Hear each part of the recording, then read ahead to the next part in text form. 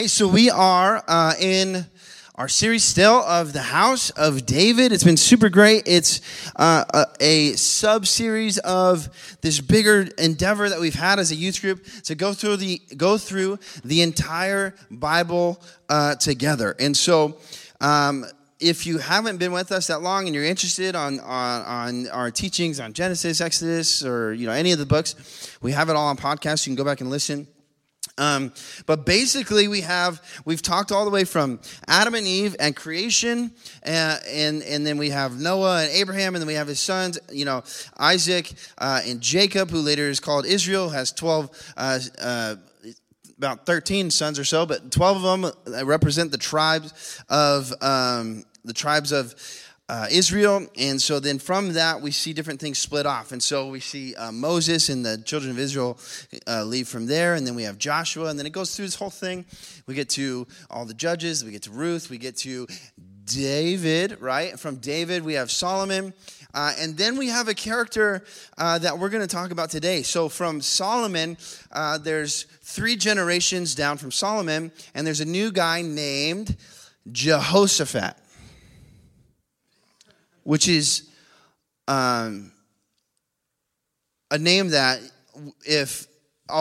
pause. If you guys didn't know, Danielle is pregnant, and we're having a baby girl. But if it was a boy, Jehoshaphat was at the top of the list for names, okay?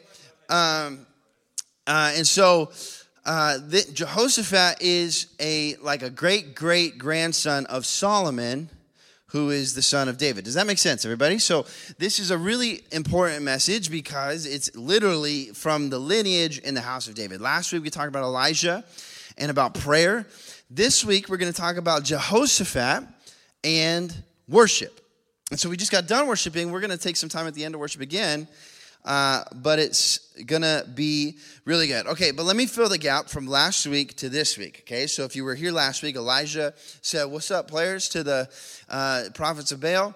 And he said, "If your God's real, he'll send fire. If my God's real, he'll send fire." And we know what happened from there. And I didn't mention this other part, but Elijah then chased down the 450 prophets of Baal and killed them all. Anyways, and then then we're moving on from there, okay? So after this, Elijah hears from God. This is a really interesting thing. I'm not going to spend a ton of time. Thank you. I almost forgot that. We'll do that at the end. Danielle, don't let me forget. At the end, we're going to do that. We'll pass that sign-up sheet around. This is a very interesting thing, though. So Elijah goes up on the mountain. And it's kind of reminiscent of when Moses heard from God. Elijah hears from God, and what happens is he says, "Speak to me," and things happen. There's an earthquake, there's fire, there's all these different things. But it's very interesting. The Bible is very specific that the voice of God was in none of those things, except for at the very end, the voice of God was in this gentle wind. It's a really gentle breeze. Sometimes God speaks to us in a really gentle voice. Sometimes God speaks to us in a gentle nudge, in a still, small voice. But we have to have our ears open to hear it. Does that make sense, everybody? So that's where we're at there. And then after that, God calls Elijah to go and grab this guy named Elisha. So there's Elijah, J, and then there's an Elisha. Confusing, I know. But that's where it happens. And Elisha leaves his family and kisses his mom and dad and sacrifices some ox to the Lord. And then he's on the journey, right? Then what we have is King Ahab. Remember, King Ahab was the one who was worshiping Baal, and his wife Jezebel, right? She's scary. In between this two, Jezebel really wanted to kill Elijah. She was chasing him, trying to kill him. So Ahab and Jehoshaphat link up. So Ahab is the king of Israel, which is the northern kingdom of what we would know as Israel. And Jehoshaphat is the king of Judah, which is the southern kingdom, which is what David was king of first before he was king of all of Israel. Does that make sense, everybody? Okay. So First and Second Kings was really more so about the northern kingdom, and First and Second Chronicles are going to be about the southern kingdom. So here we are. They fight together. King Ahab dies. Boo-hoo. Stinks, right? Now we're in this story of Jehoshaphat. You guys, are you with me? Do you know where we're at? Okay, here's where we're at in the story. So, the Bible says that Jehoshaphat was a righteous man, that he walked in the ways of his father, right? He did the right things. Raise your hand in this room if you think that you do the right stuff. Anybody? Is anybody a good person in here? Raise your hand if you think you're a good person. Anybody? You guys are all terrible people? Okay. Well, maybe you're all just biblical. You're like, I'm a wretched sinner, you know? Anyways, but Jehoshaphat was a righteous man. He was a good king. And so what happens is there's this place called Moab. Everybody say Moab. The Bible has some cool names in it. Moab invades Judah. They're coming in for a fight. And there's a couple other kingdoms that are joining. And Jehoshaphat looks out and he sees the armies coming at him.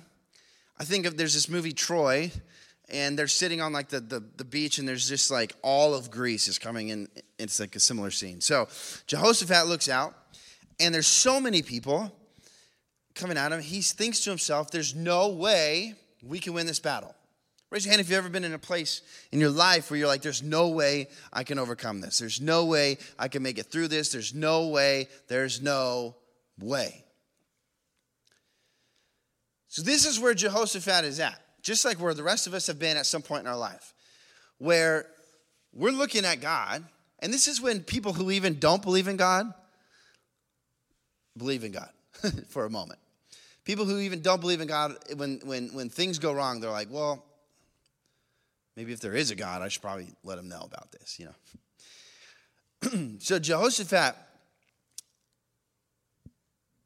looks to God and is like, hey, there's no way we could do this. We can only do it with you, right? And so what he does is, which is really interesting, he has the whole nation of Judah fast. The whole nation. Sorry, I've had this cough. If I get into a coughing attack this week, my fault. But he has the whole nation fast. Fasting is like refraining from eating just so that you can spend more time with the Lord and tell your flesh no. And all, anyways, whatever. But it's such a good practice. So they're fasting. They're not indulging themselves in pleasures anymore. What they're doing is putting their full focus on God. God, would you help us in this moment because we're overwhelmed, right? Like everyone in this room, we've all been overwhelmed at some point. And so this message tonight is a message that's called Worship is Warfare. And here's why it's called Worship is Warfare. Because sometimes we sing songs. Sometimes we join the worship team and we act as if it's like a little mini Christian concert, or it's like our friends are doing Christian karaoke and we're cheering them on.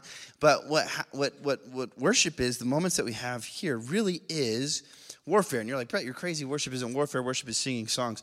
But we're going to show in this story why worship is warfare and why it's so important, why we take worship so seriously here at Echo and here at South Coast Christian is because worship is warfare. So anyways, let me read some scripture here.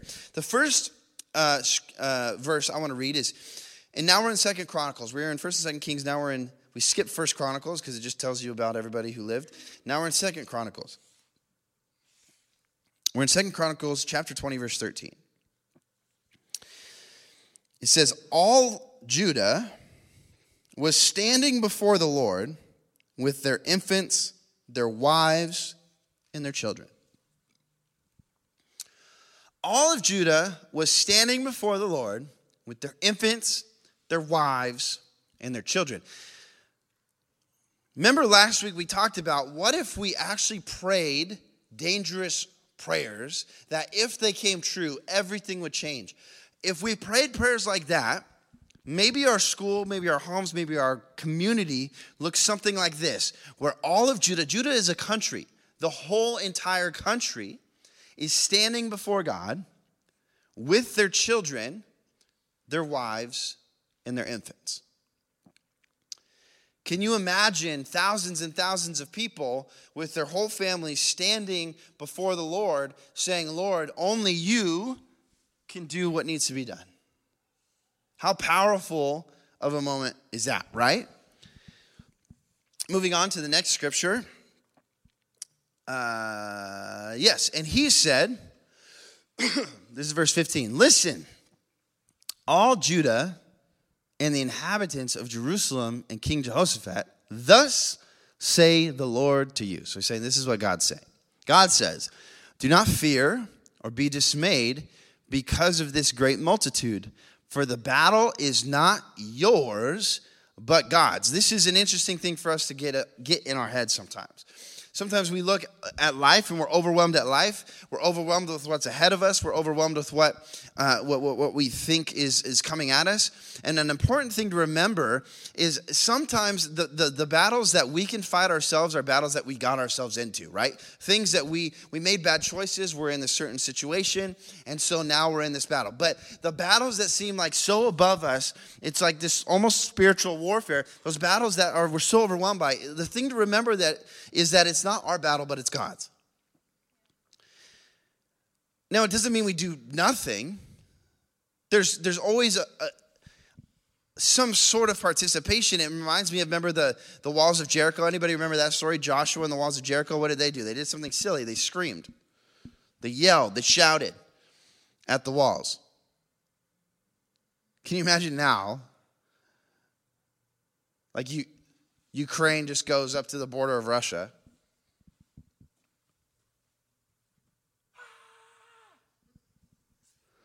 It'd be on the news. We'd be like, these people have lost their minds. Right? But it makes more sense when we realize that it's God's battle, not ours. The thing that we have to do is simply obey and submit to the Lord. Let's go to the next scripture that I have up here. This is verses 17 through 19. You need not fight in this battle. Station yourselves. Stand and see the salvation of the Lord on your behalf, O Judah and Jerusalem. Do not fear or be dismayed. Tomorrow go out to face them, for the Lord is with you. Jehoshaphat bowed his head with his face to the ground, and all Judah and the inhabitants of Jerusalem fell down before the Lord, worshiping the Lord. The Levites from the sons of the Kohathites and the sons of the Korahites stood up to praise the Lord God of Israel with a very loud voice. God says, you don't need to fight this battle. Okay. So, let's put this in our scenario, right? Maybe we're having a hard time at school, we're getting bullied. Maybe mom and dad are fighting, we're worried they're going to get a divorce. Maybe our parents don't have any money, we're wondering if we're going to lose the house. Maybe it's our relationship with our sister or brother is severed. Maybe it's I don't feel like myself anymore. Maybe there's this inner turmoil. Maybe I'm contemplating hurting myself because I'm depressed, or maybe I'm anxious, or maybe fill in the blank. The things that go through our heads as young people, sometimes a small issue can be magnified because it means a big deal to us, right? And so what we do oftentimes is, what do I have to do to fix this? And sometimes we realize we're in over our heads, and the reason people will do irrational things, like hurt themselves or other things, is because they think there's nothing else I could do in this situation. I don't have any control over this, and I'm tired of my thoughts hurting me, so I'm going to take control and do it myself, right? We're getting real here today. Things are going wrong, and I have no control. What do I do? And the interesting thing is, we get to this place of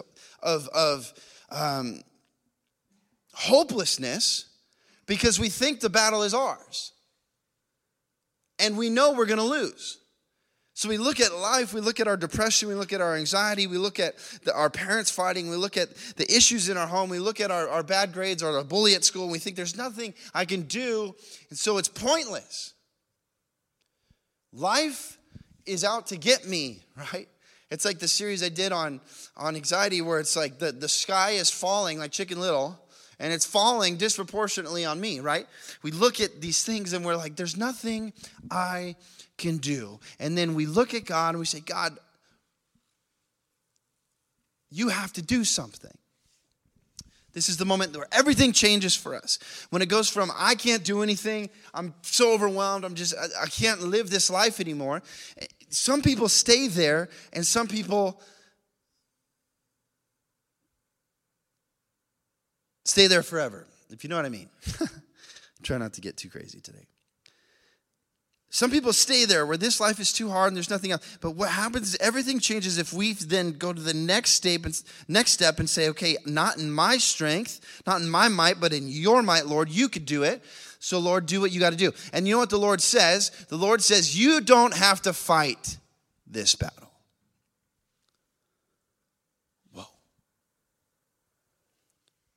Can you imagine if you're staring your biggest issue in the face? The bully at school, the depression, the anxiety, the stress, the ADHD, I don't know, whatever we got going on. The parents fighting, the money's tight at the house, a loved one is sick. And we stare that thing in the face.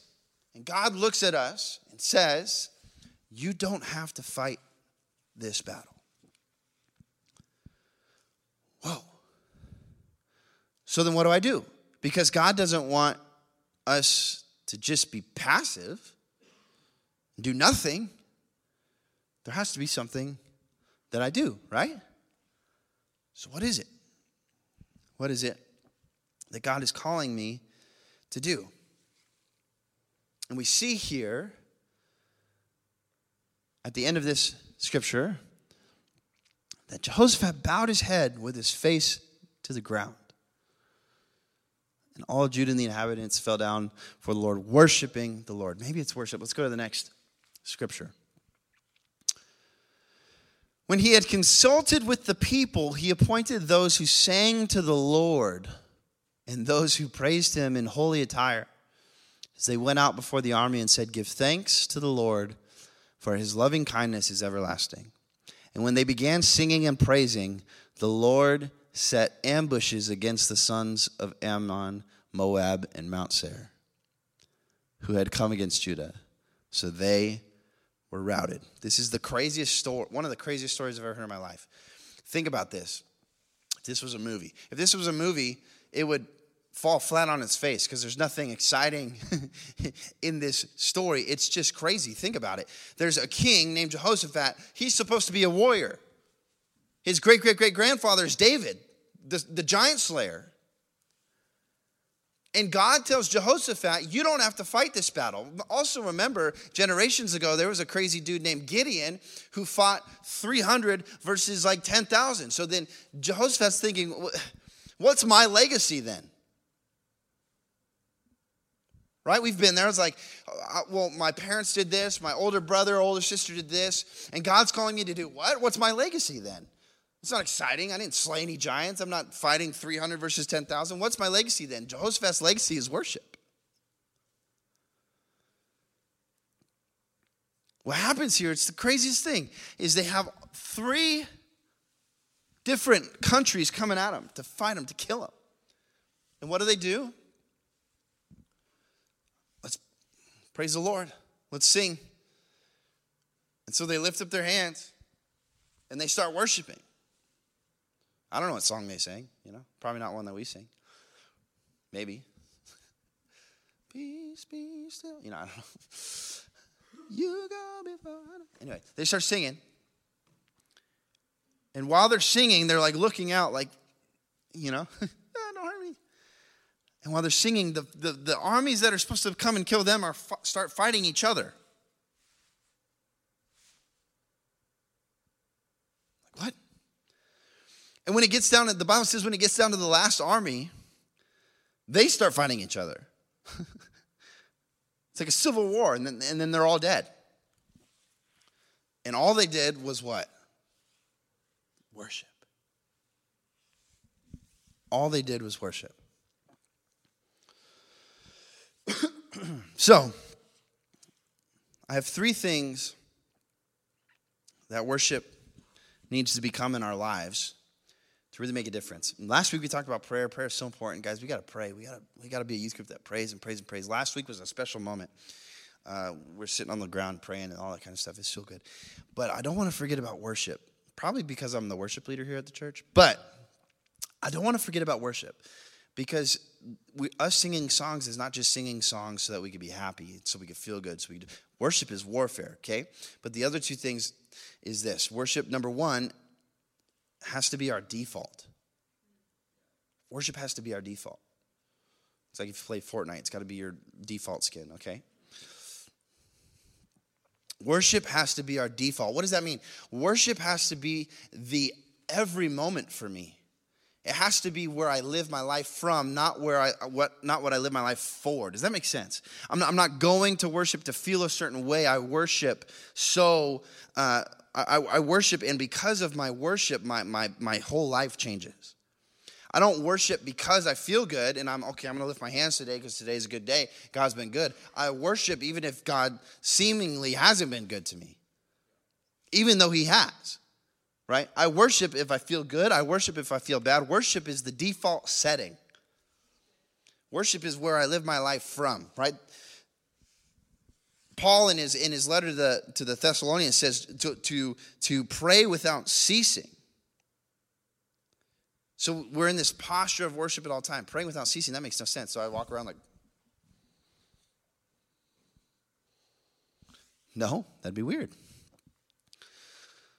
Not that God's not into weird things sometimes, but praying without ceasing is simply being present with God at all times and worshiping, having a heart of worship at all times. Worship has to be our default. Our lives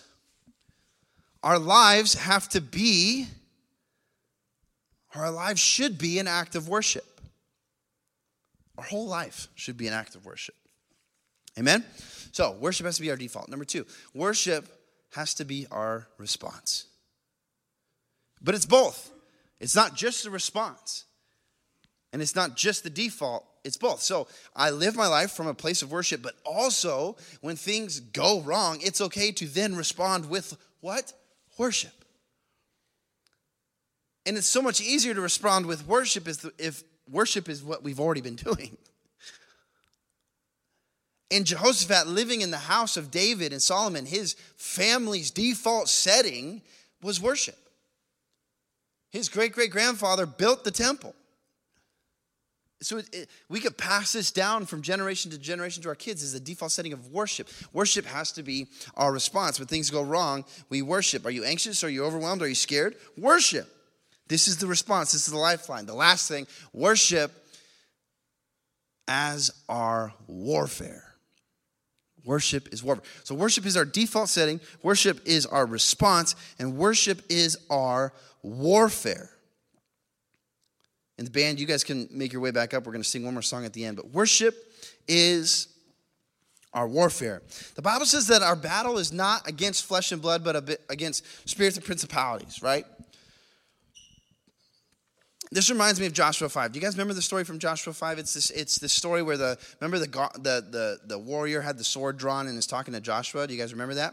It's this very interesting story. This warrior, this angel of the Lord, right? Joshua asked the angel, "Are you for us or against us?" And the angel of the Lord, which we later found out is God, says, "Neither." Can you imagine that? You're like, "Are you for me or against me?" And they say, "No. Neither. Neither one." What does that mean? That means, just as this scripture says, that the war is not our own. It's not a battle I'm picking. It's not a battle I'm fighting. It's a battle that's for God. It's like David and Goliath. It wasn't Goliath against David. It was Goliath against God. So then David fought alongside God against Goliath. And so for us, we look at Goliath. We look at these things in our life. We look at the many things coming against us. And it's not us versus that. It's us with God versus that, because the battle is not flesh and blood. The battle is against that. And it's God's battle, not ours. And so what do? I don't have the strength to fight. I don't have the strength to go and fight all this stuff on my own. I don't have the strength, right? We have a little boy, now we're having a little girl. I don't have the strength for that. When Danielle passed the phone to me to say we were having a little girl, I almost passed out. Terrified. I'm overwhelmed by it. Can I be real?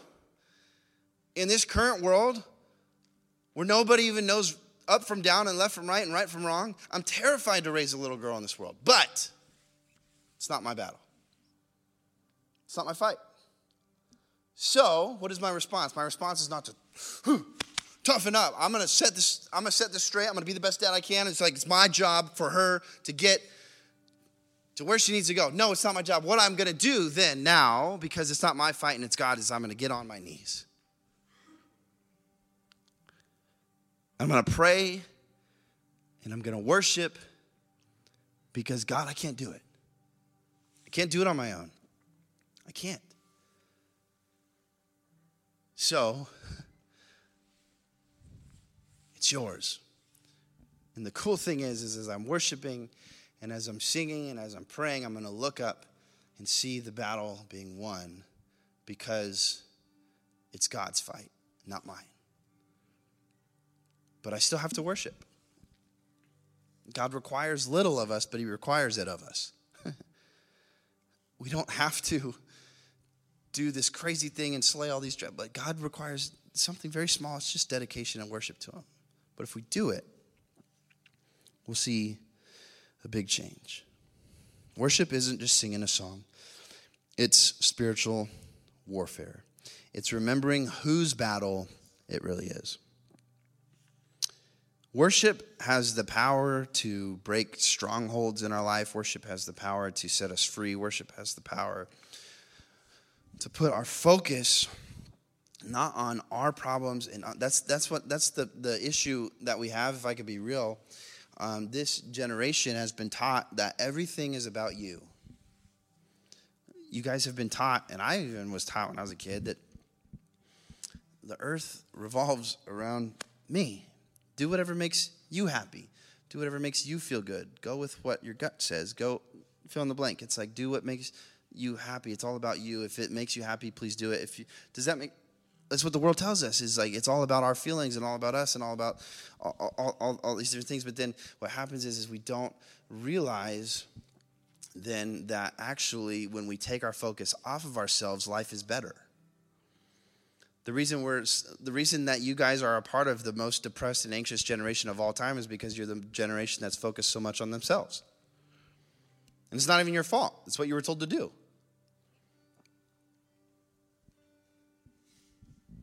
Who am I going to be?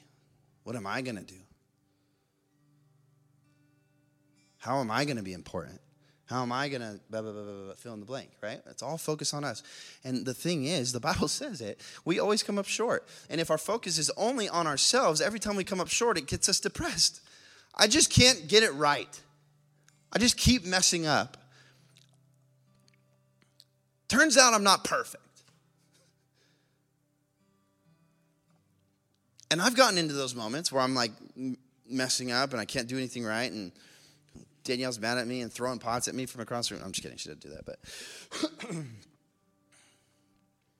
But then I look in the mirror. I'm like, I'm not the man I want to be. I keep messing up, man. I'm just frustrated. Anybody ever been there? You're just frustrated. You look at yourself. You're like, I'm not who I want to be right now. I just keep messing up. The focus is all on us. But when we realize, it's not my battle. It's not my fight. It's God's fight. And I turn my eyes and I look towards God. God, it's about you. Then the weight falls off. I don't have to be anybody but who he says he is, who he says I am. And who he says I am is a child of God. Wow. So, we're going to stand up, if you will, with me. And we're going to worship again, the song that we've already sung. So hopefully if you're new, you know it or whatever by now, and you can sing along. And we're just going to sing. And if you want to get on your knees, you can. If you want to sit down and worship, you can. If you want to stand up and worship, you can. If you want to crowd the front or whatever, I don't care. But here's the thing. Worship in a way that you're handing over the things that are bugging you the most. The things that just seem to be fighting you, right? Maybe it's your mind. Maybe it's your desire. Maybe you're like, man, I just can't stop falling into this temptation, or I can't stop doing this, or I can't, whatever it is, or my family is not in a good place, or my mental health is not in a good place, or my heart's not in a good place. Fill in the blank. And as we worship right now, we're going to set those things at the feet of Jesus, and we're going to realize that it's not our battle, God, it's your battle, and so all I can do now is praise. All I can do now is worship. And as I worship and as I praise, I open my eyes again, and all of a sudden those things are breaking off in my life. So I'm going to pray us in. We're going to worship, and I won't play guitar for this one. I'm just going to sit with you guys or stand with you guys or whatever, and I'm going to worship with you. Because I want to lay all my worries at his feet too. Amen? So Jesus, as we worship you tonight, God, would you do what you always do? And would you take our burdens upon you? Would you let us take up your yoke because it's easy, your burden is light. God, help us to walk with you, knowing that it's your battle and not ours.